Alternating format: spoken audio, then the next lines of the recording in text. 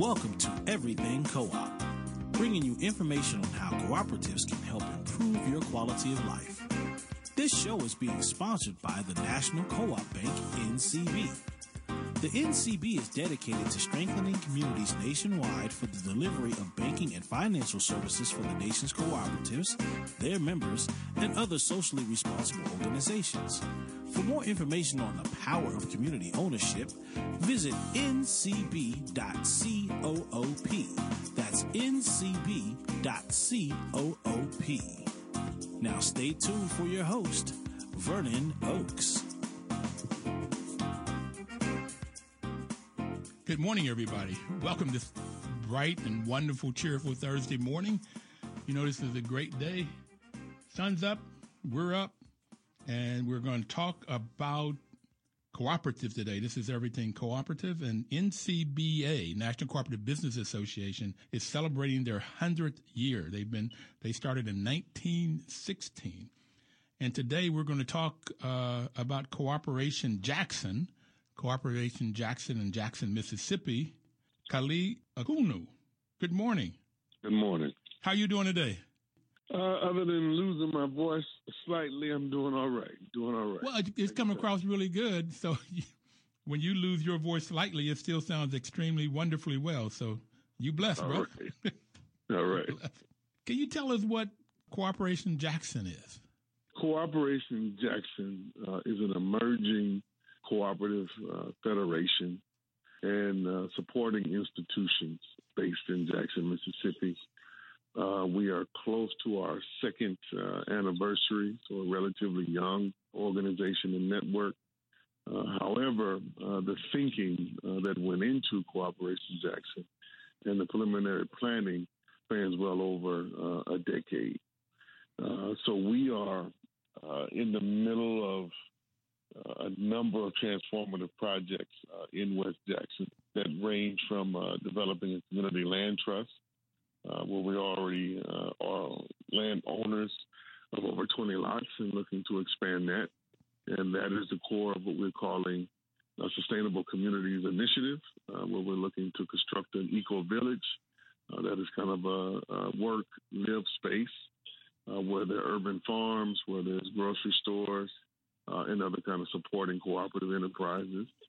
Then we're also in the process of developing kind of a whole cohort of other cooperative enterprises in and around the city to serve some vital functions and needs, particularly towards helping the city become more sustainable, the largest of which is a recycling and composting cooperative, which is going through some preliminary motions and preliminary operations as we speak to kind of begin that whole transformative process.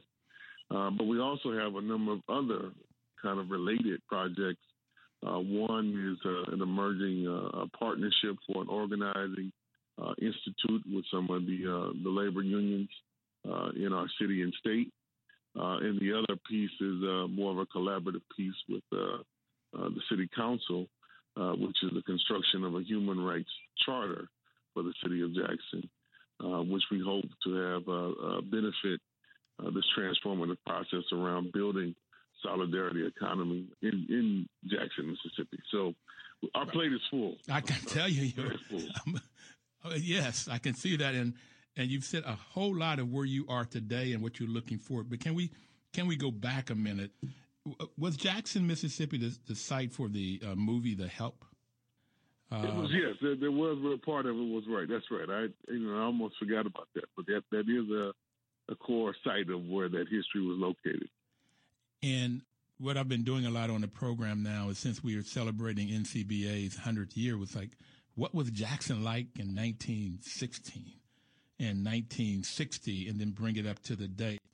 Because I have visited Jackson, and Tougaloo College is, I think it's right, it's next to, it's not in the city of Jackson, but it's close by. It's in the city of Jackson. It is in the city, okay. Yeah, it is in the city of Jackson in a very odd way, because it's, Jackson is one of these municipalities that actually exist in 3 counties.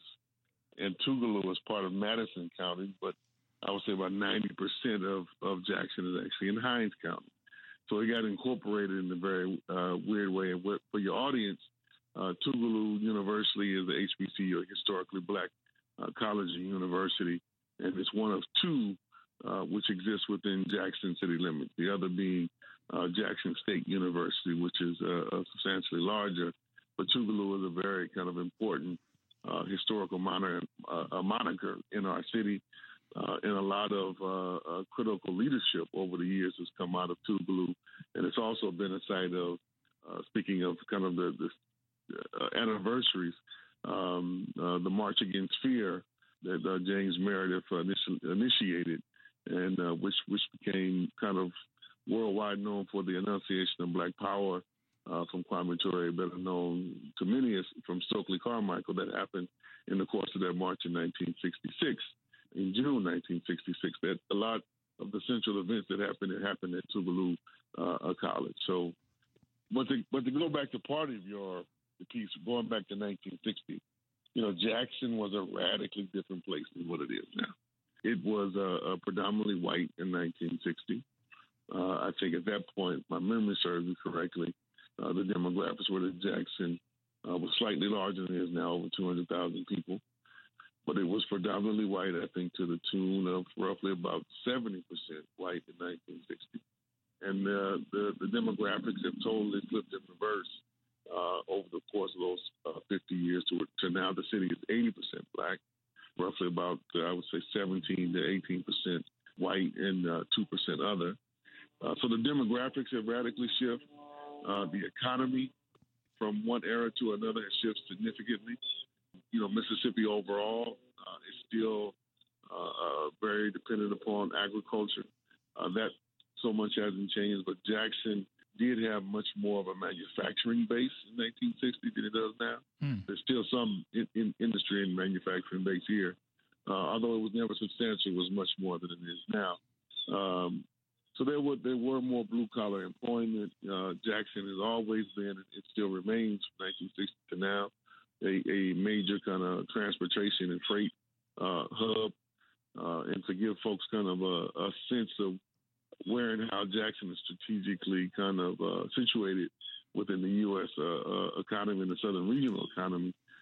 It's at the crossroads, really, of kind of two major highway flows, and even before that, a connector between the Mississippi River traffic flow, which comes down the Mississippi, primarily agricultural products, wheat and corn. So we're about 30 miles from the river. So we do act, in some sense, as a port for the Mississippi River. But then there was the rail infrastructure, which got built, in the later half of the 19th century, that made a lot of crisscrossing stops in Jackson. And so the highways kind of got built as an overlay of the old rail infrastructure. So we are, a stop on the I-20, Interstate I-20, and a stop on the Interstate 55. And the I-20 is its major kind of function and purpose is to connect Atlanta to the Dallas-Fort Worth area. So we're one of the stops kind of on that trucking route and that transportation route. And the 55 is really a connector from New Orleans to Chicago. So we're a stop on that route, just kind of looking at that T intersection. And so there's a lot of infrastructure built in Jackson that is around that accommodates the transfer of goods and services from those different routes and all other routes in between. And a lot of our economy then and now is still somewhat built around that. But I think one of the major transitions, other than the demographic transition, which was pretty significant, the median income has significantly dropped. As a whole, the city is much poorer now than it was on average, and the citizenry is much poorer now than it was in 1960. And the economy outside of what I described is also shifting. The major shift now is that from more kind of industrial or labor jobs. The largest employer in the city of Jackson now is primarily in the medical industry, and the second largest being government, and the third largest being the university system. So it's very dependent in many respects on what we call kind of anchor institutions, things that aren't going anywhere soon. but things that don't have kind of great multiplier effects in and of themselves. So that is something that Cooperation Jackson is really looking at to where do we add value and where can we be transformative to kind of strengthen both kind of the manufacturing sector of the economy here in the long term, and to do so in a manner which we're bringing in and developing more green tech and next generation technology kind of enterprises to the city and the region to improve the overall wages and quality of life of our community. Sir, you say a lot. I'd like to try to break some of this down so that our readers can get it. Kylie, I was looking at the map here. 55 goes from New Orleans through Jackson to Memphis, St. Louis, and then Chicago. So it covers a lot of territory. And you got Charlotte, Atlanta, Jackson, Shreveport, Dallas on 20. I mean, so I can see I never thought about Jackson that way as being sort of that hub where the T crosses, and so you get a lot of traffic. But I'm really concerned about this median family income. You say 70% white in 1960 and 80% black in 2016. That's 56 years.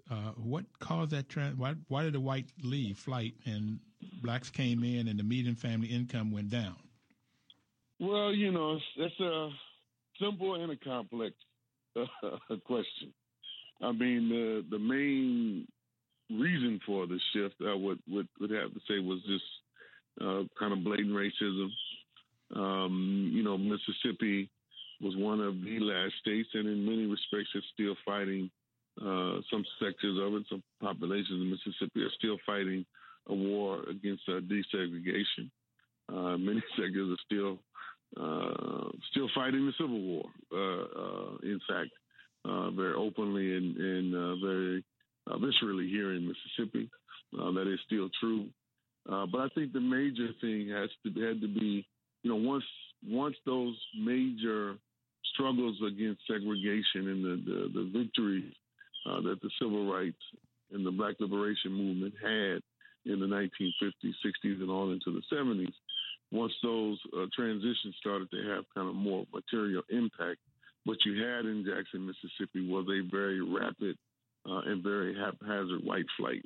And it still has a major impact on both the economy and the politics of the city and the state overall. So Jackson was one of the late kind of transition cities where white flight took place.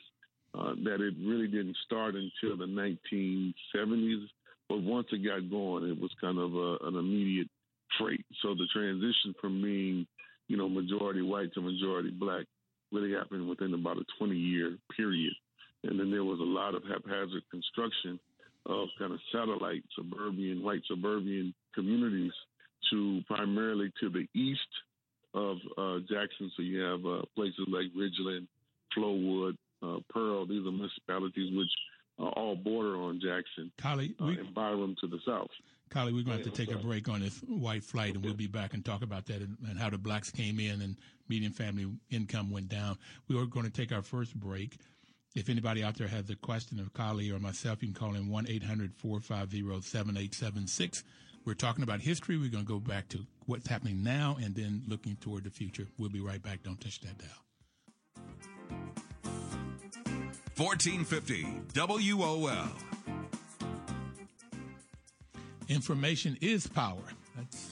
That's WOL's motto, and that's mine too. I only add with information, and National Cooperative Bank is providing you information through this show to talk to you about cooperatives, how you can come together, form co-ops, or look out to find a co-op to join. And with the information, if you put some action to it, then that's when you get the power. And right now we're getting a lot of information from Cooperation Jackson. Kylie has just given us so much information, and we'll keep going. You were talking about white flights, white leaving the city of Jackson, going out into the suburbs, taking their jobs and their money with them, blacks coming in, and then the median family income going down. So they didn't leave the area. They didn't leave the state. They just went around to the suburbs, from what you were telling me. Well, it was a combination of both. I mean, many people did leave the state, and that's still a major issue, particularly for young talent, black and white, in the state of Mississippi. There's still a lot of out-migration that does occur. But in the main, folks didn't leave. They just kind of moved further out into these suburbs that they kind of hastily constructed. And you're right, it did take a lot of the capital and the businesses with them. And that's a pattern which continues to exist, where most of the retail and commercial services that exist within the metro region actually exist outside of the city of Jackson. And it by any kind of economic analysis or index that you look at, if you look at the suburbs, none of them have the population density to justify the types of commercial investment that has been built there. And then they're really dependent upon a customer base from Jackson, which supports those enterprises. So you're talking about your big box stores, your supermarkets, your entertainment complexes. Those all survive in those suburbs from Jackson patronage, and the choking off of those in the development of those enterprises in the city of Jackson. So this is a long struggle that is going on, which is kind of now at a fever pitch. We can get into a little bit later, but yeah, the flight basically started the trickle in the 1960s and kind of grew to a flood in the 1970s and 80s.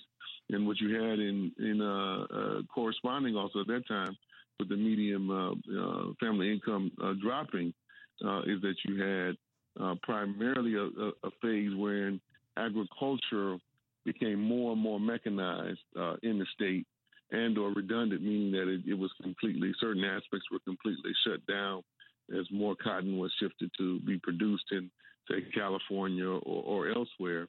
And you kind of got into this dynamic, I think, beginning in the 1970s, wherein the federal government was actually paying a lot of farmers to underproduce or not produce or to shift their production away from cotton and corn and beans and things of that nature towards trees, to where now trees are the largest.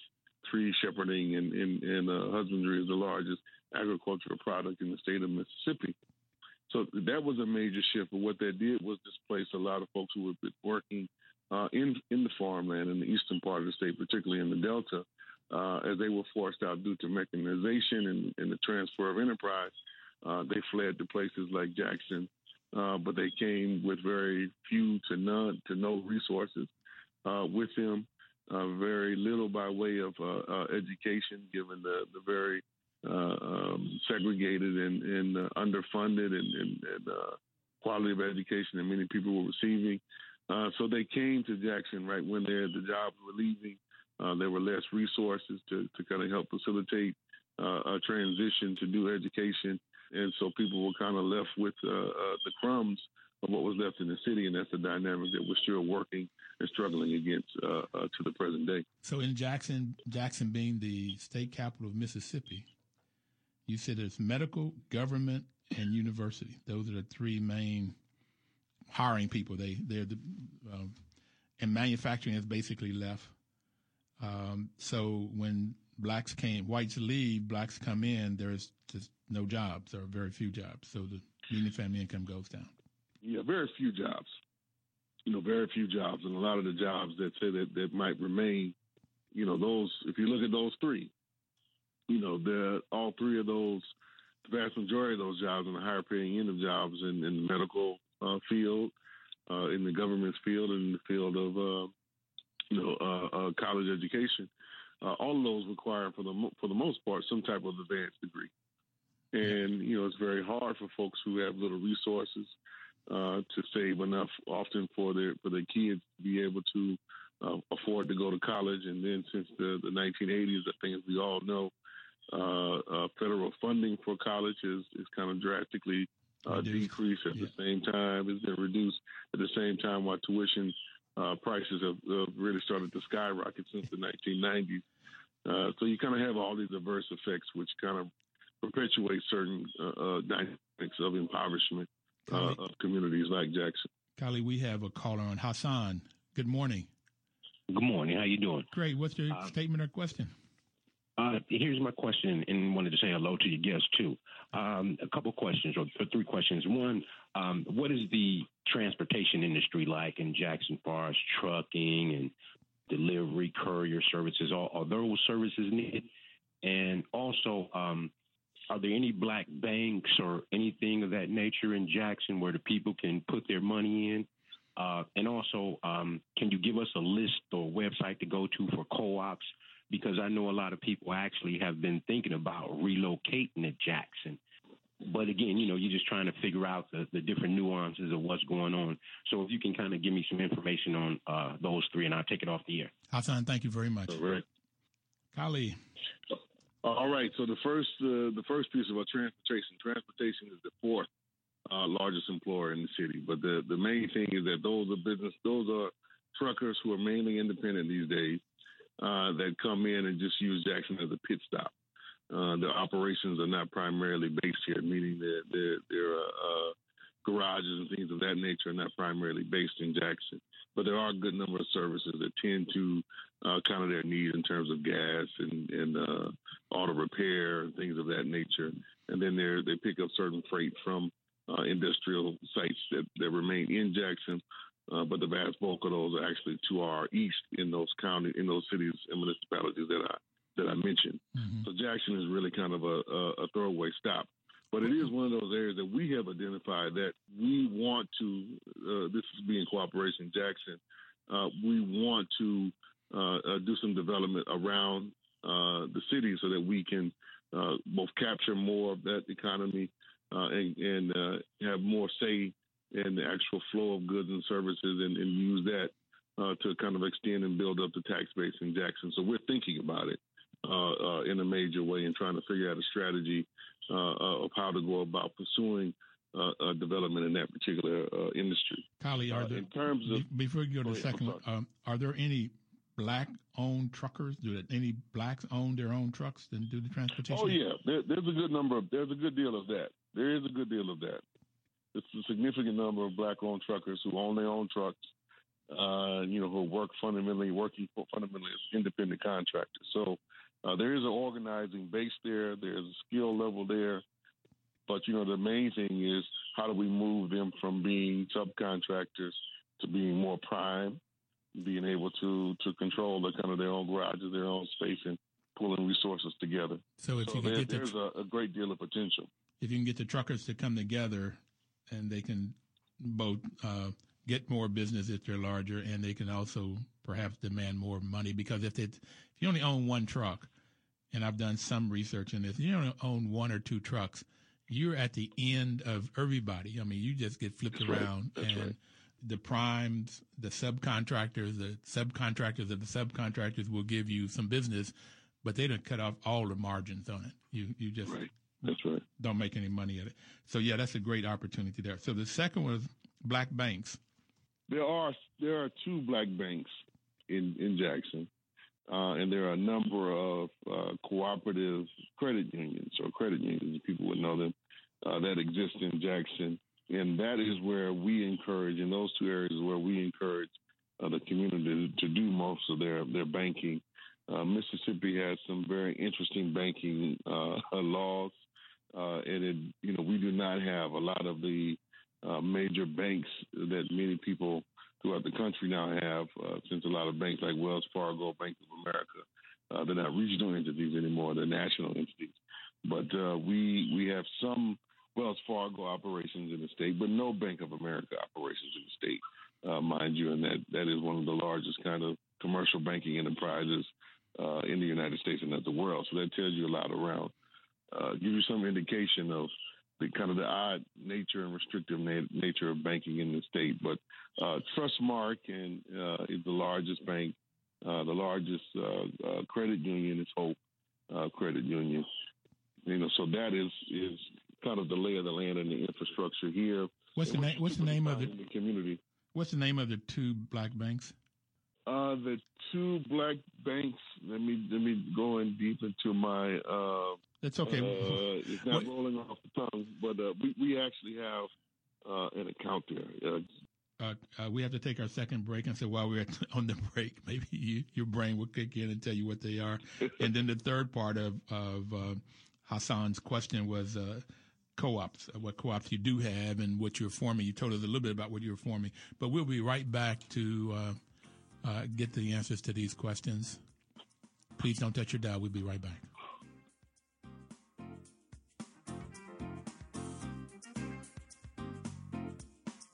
$14.50 WOL.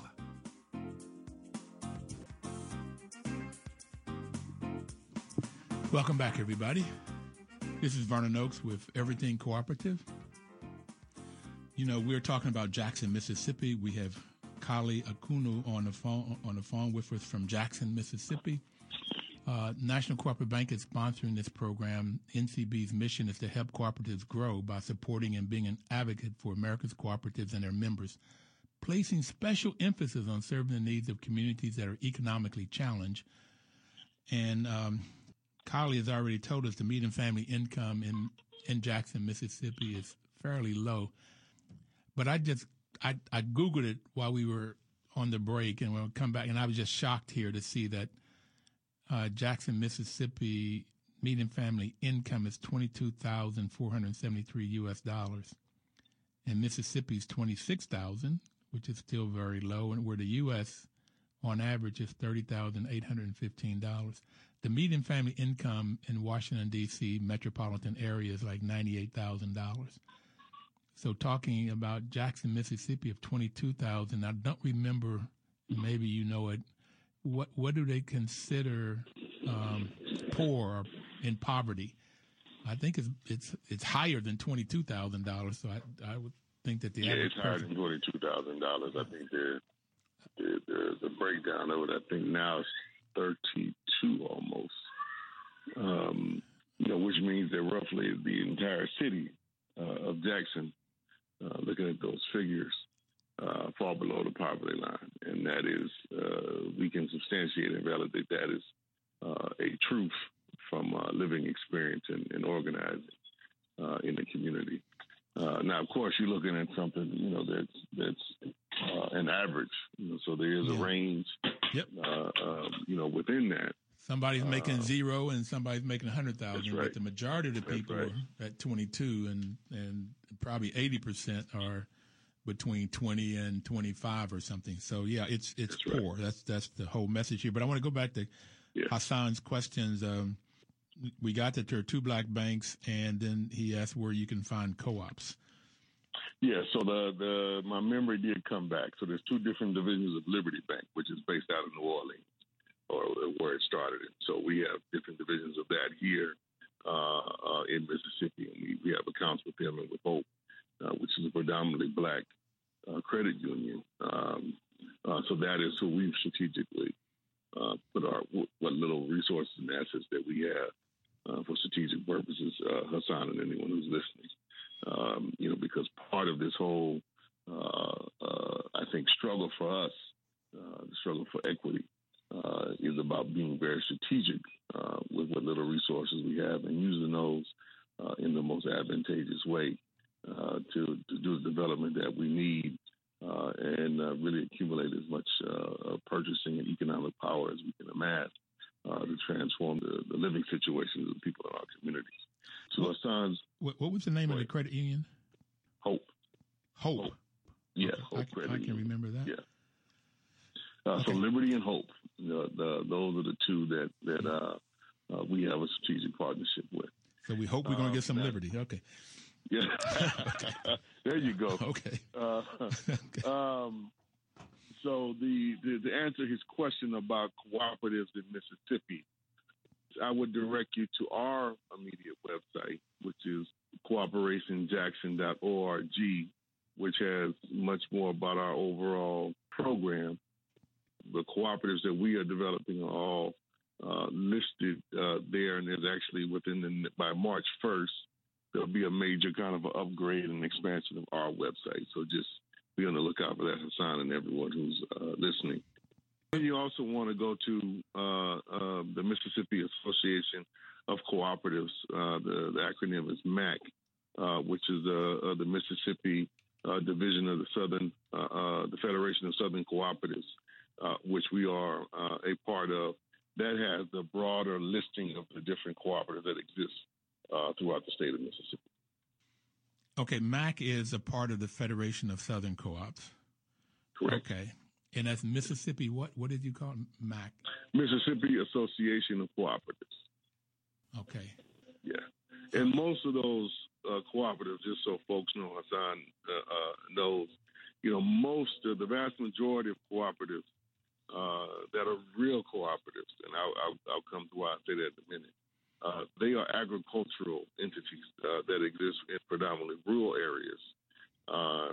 Cooperation Jackson is part of our whole thinking and history, is to extend the motto, extend the history, extend the practice into an urban area. So in this regard, we are somewhat unique in kind of the southern context, because throughout most of the South, most of the cooperatives that folks would know would either be credit unions or some type of agricultural entity or a utility company, because most of the electricity in states like Mississippi is actually provided by entities that are cooperatives in name, but not necessarily cooperatives in practice, the vast majority of them. That's definitely true here in the state of Mississippi, where you have a number of cooperatives that were built as a product of the New Deal. A lot of them as extensions of the Tennessee Valley Authority development, but they have never, in some cases, never functioned really as democratic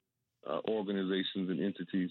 There's definitely been very little education over those, 7 decades. So folks understand them. There's been one major campaign that I'm aware of, which took place in the 80s and 90s to democratize them, which ran into some very visceral and violent and confrontational racism.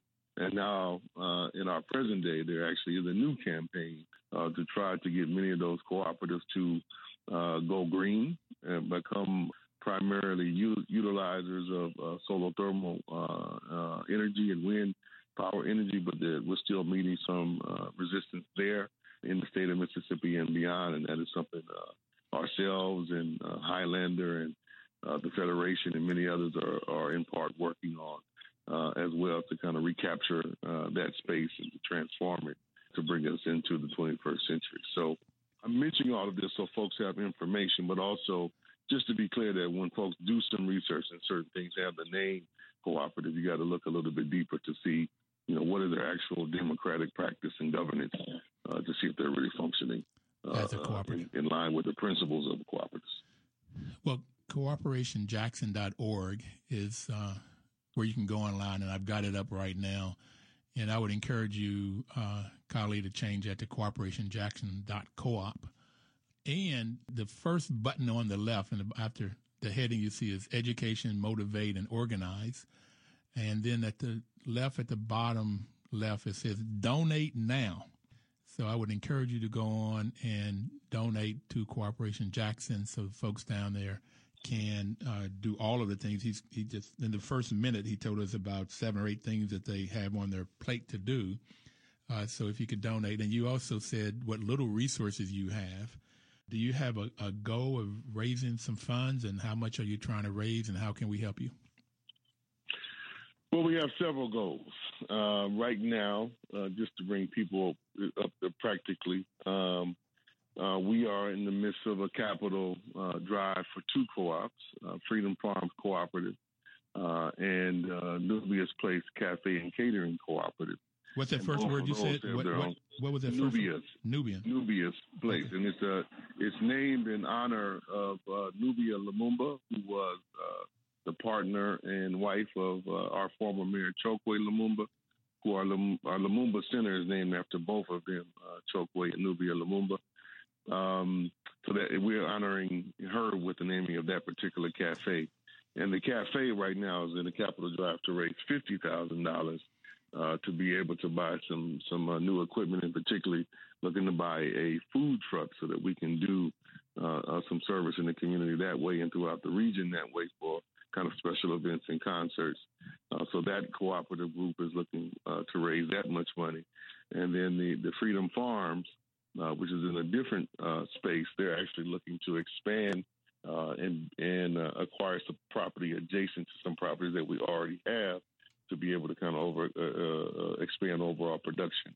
And we're looking to raise for that one close to $100,000 to be able to purchase land and to do the build out necessary to do several hoop houses and a greenhouse. And then overall, we're going to be launching a major push within the next probably 2 months to raise for a land fund for the CLT. There's a new opportunity which is being opened up by the city council, which is both poses some potentialities for us for the overall threat of gentrification and displacement that we're trying to combat in the community overall that we're trying to deal with. And so one of the things we're going to be calling on all of our supporters and everyone who believes in the value of both Black land ownership and cooperative economics to support us with.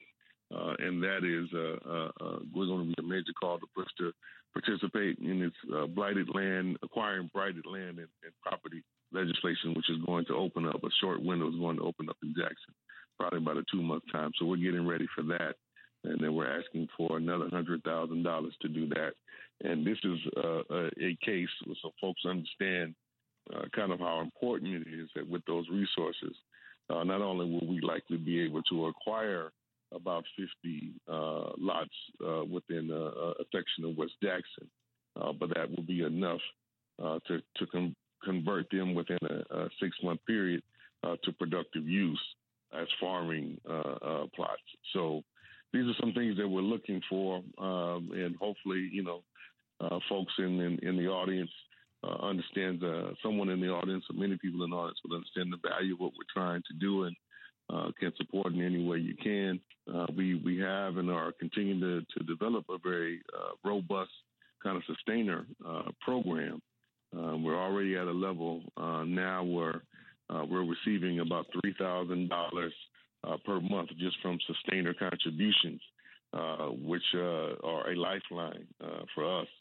And it goes to show, what $5 and $10 and $20 contributions can add up to when people put their minds to it and work cooperatively together.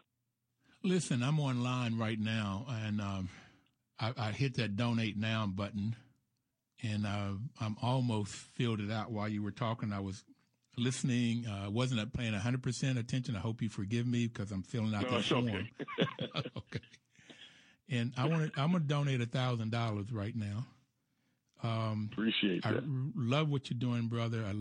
We did meet this summer in Cincinnati, and we're going to talk about the unions here in a minute. But I love your energy level and what all you're doing. I looked at a couple of videos of you last night, and your trip to Paris, and your breadth of knowledge. So I used to not tell people when I would give money, but some preacher told me you tell folks when you give money because that'll give you a chance to tell you how good God is. So God has blessed me tremendously, more than, and I grew up in a little city in West Virginia called Bluefield, West Virginia. My grandfather worked in the mines, and my father worked on the railroad, totally blue collar. But in the 60s, there was money to go to college, and there was money, and I got 2 master's degrees. And so I've been much more blessed than I ever could have imagined. So it's like, how can I help? And my money is going to cooperators. And that's what you're doing. We got to take our next break, though, and then we'll come back and talk more about this. And you can go online at cooperationjackson.org, and you can donate and see what all the brothers and sisters down there are doing. But we'll be right back. Please don't touch it down. And we only have one more segment to go. The hour goes by real quick. 1450 WOL.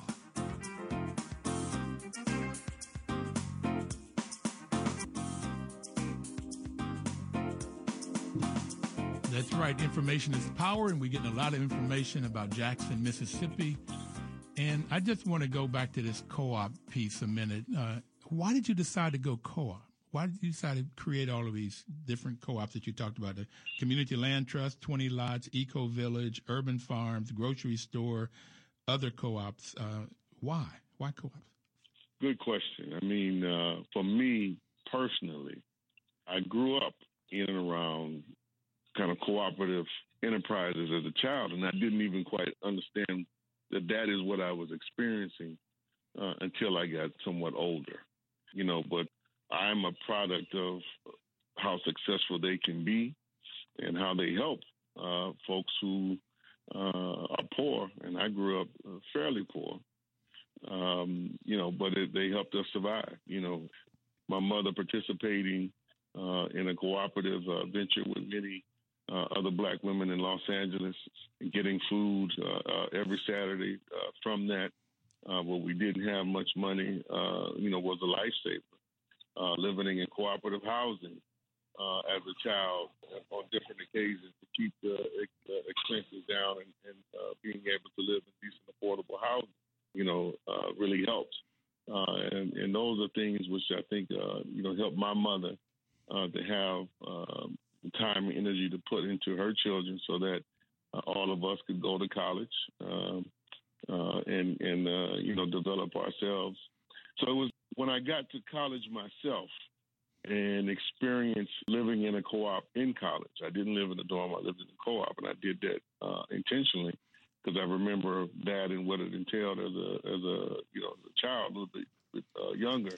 That left a deep impression upon me around how we need to democratize our economy in order to serve the greatest and broadest need. And that just doing a business in the manner of pursuing profit at the expense of other humans and of the environment was a course toward destruction. So I've always been geared and oriented in different phases of my life of engaged in a number of cooperative practices, but it really wasn't until a group of us really started to look at how could we try to improve the quality of life in Jackson as a major commitment and project some 15 years ago that we started to really dig in and try to understand, well, how does the economy in this municipality in this city, how does it function? How does it work?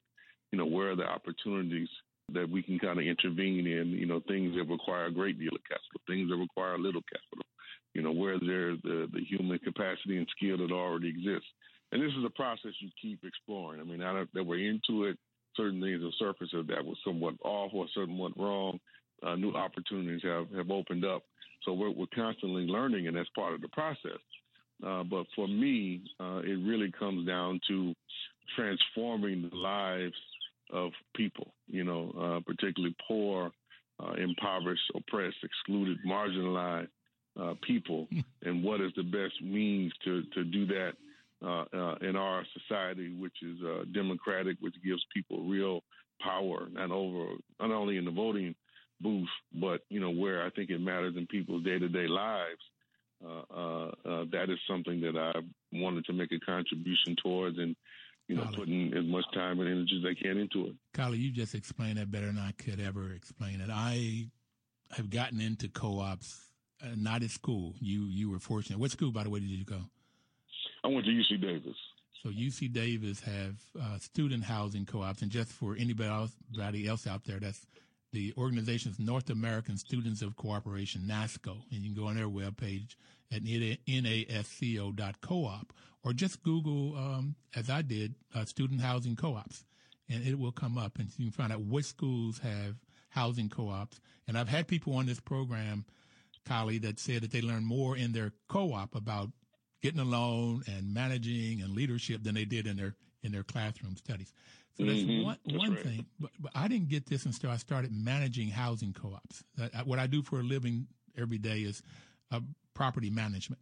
So in managing housing co-ops, I found out about co-ops, and the 7 principles is why I like them, and you said them in different kinds of ways. But volunteer and open membership doesn't care about your gender, your social, your racial, your political, or how much money you have or don't have. Democratic member control, one member, one vote. Member economic participation. Some co-ops, most co-ops, you put a little bit in to join, and if there's a profit or surplus, you get something back. And that's where you can build wealth. Autonomy and independence. You have to be able to have democratically control over the enterprise. Number 5 is education, training, and information. And when I found out about that and how much people learn in co-op, particularly adults really grab this and they learn it because they use it every day. Cooperation among cooperatives, cooperators working together to help each co-op, and then concern for community. So those are the reasons that I like co-ops, and you explained it, but I went to the principles. You've mentioned voting booth. You've mentioned politics. You've mentioned the politics in Mississippi. And I also want to talk about the politics in this Democratic presidential election. Mm-hmm. So how important is this voting and this Democratic control thing? I would say it's central. I would say it's the lifeblood. And sometimes it's not always voting. Sometimes it's struggling and striving for consensus of your membership, which is a little different process, and it's something that we try to employ, which takes more time, which takes more effort. But within our experience, it builds more of a deeper understanding of where we're all coming from, what are our interests, what are our material interests, what are our psychological and social interests and fears and concerns, taking all those things into account so that at the end of the day, we can truly be on the same page and be most effective. But people having a voice, people having a vote, being able to determine the course of, how their time, energy, labor, resources are utilized, I think it's invaluable. And you see, in our experience, first people are not used to democracy. That's one thing. We really are not used to democracy. So oftentimes when folks come into some of our practices, and it's a struggle because the struggle for democracy is constant. People are uncomfortable because it's normally what normally most of us have an experience, or there's someone a boss or a manager of some kind, yep. Who just tells you what to do, and you kind of either like it or not like it, but find some way to do it if you want to keep your job, etc. So there's always that kind of push and pull. But once people get a hold of it, they don't want to let it go. That's our experience. So there's a hierarchical. Real taste of it. We're really a hierarchical society that there's like a pyramid and somebody at the top telling you what to do.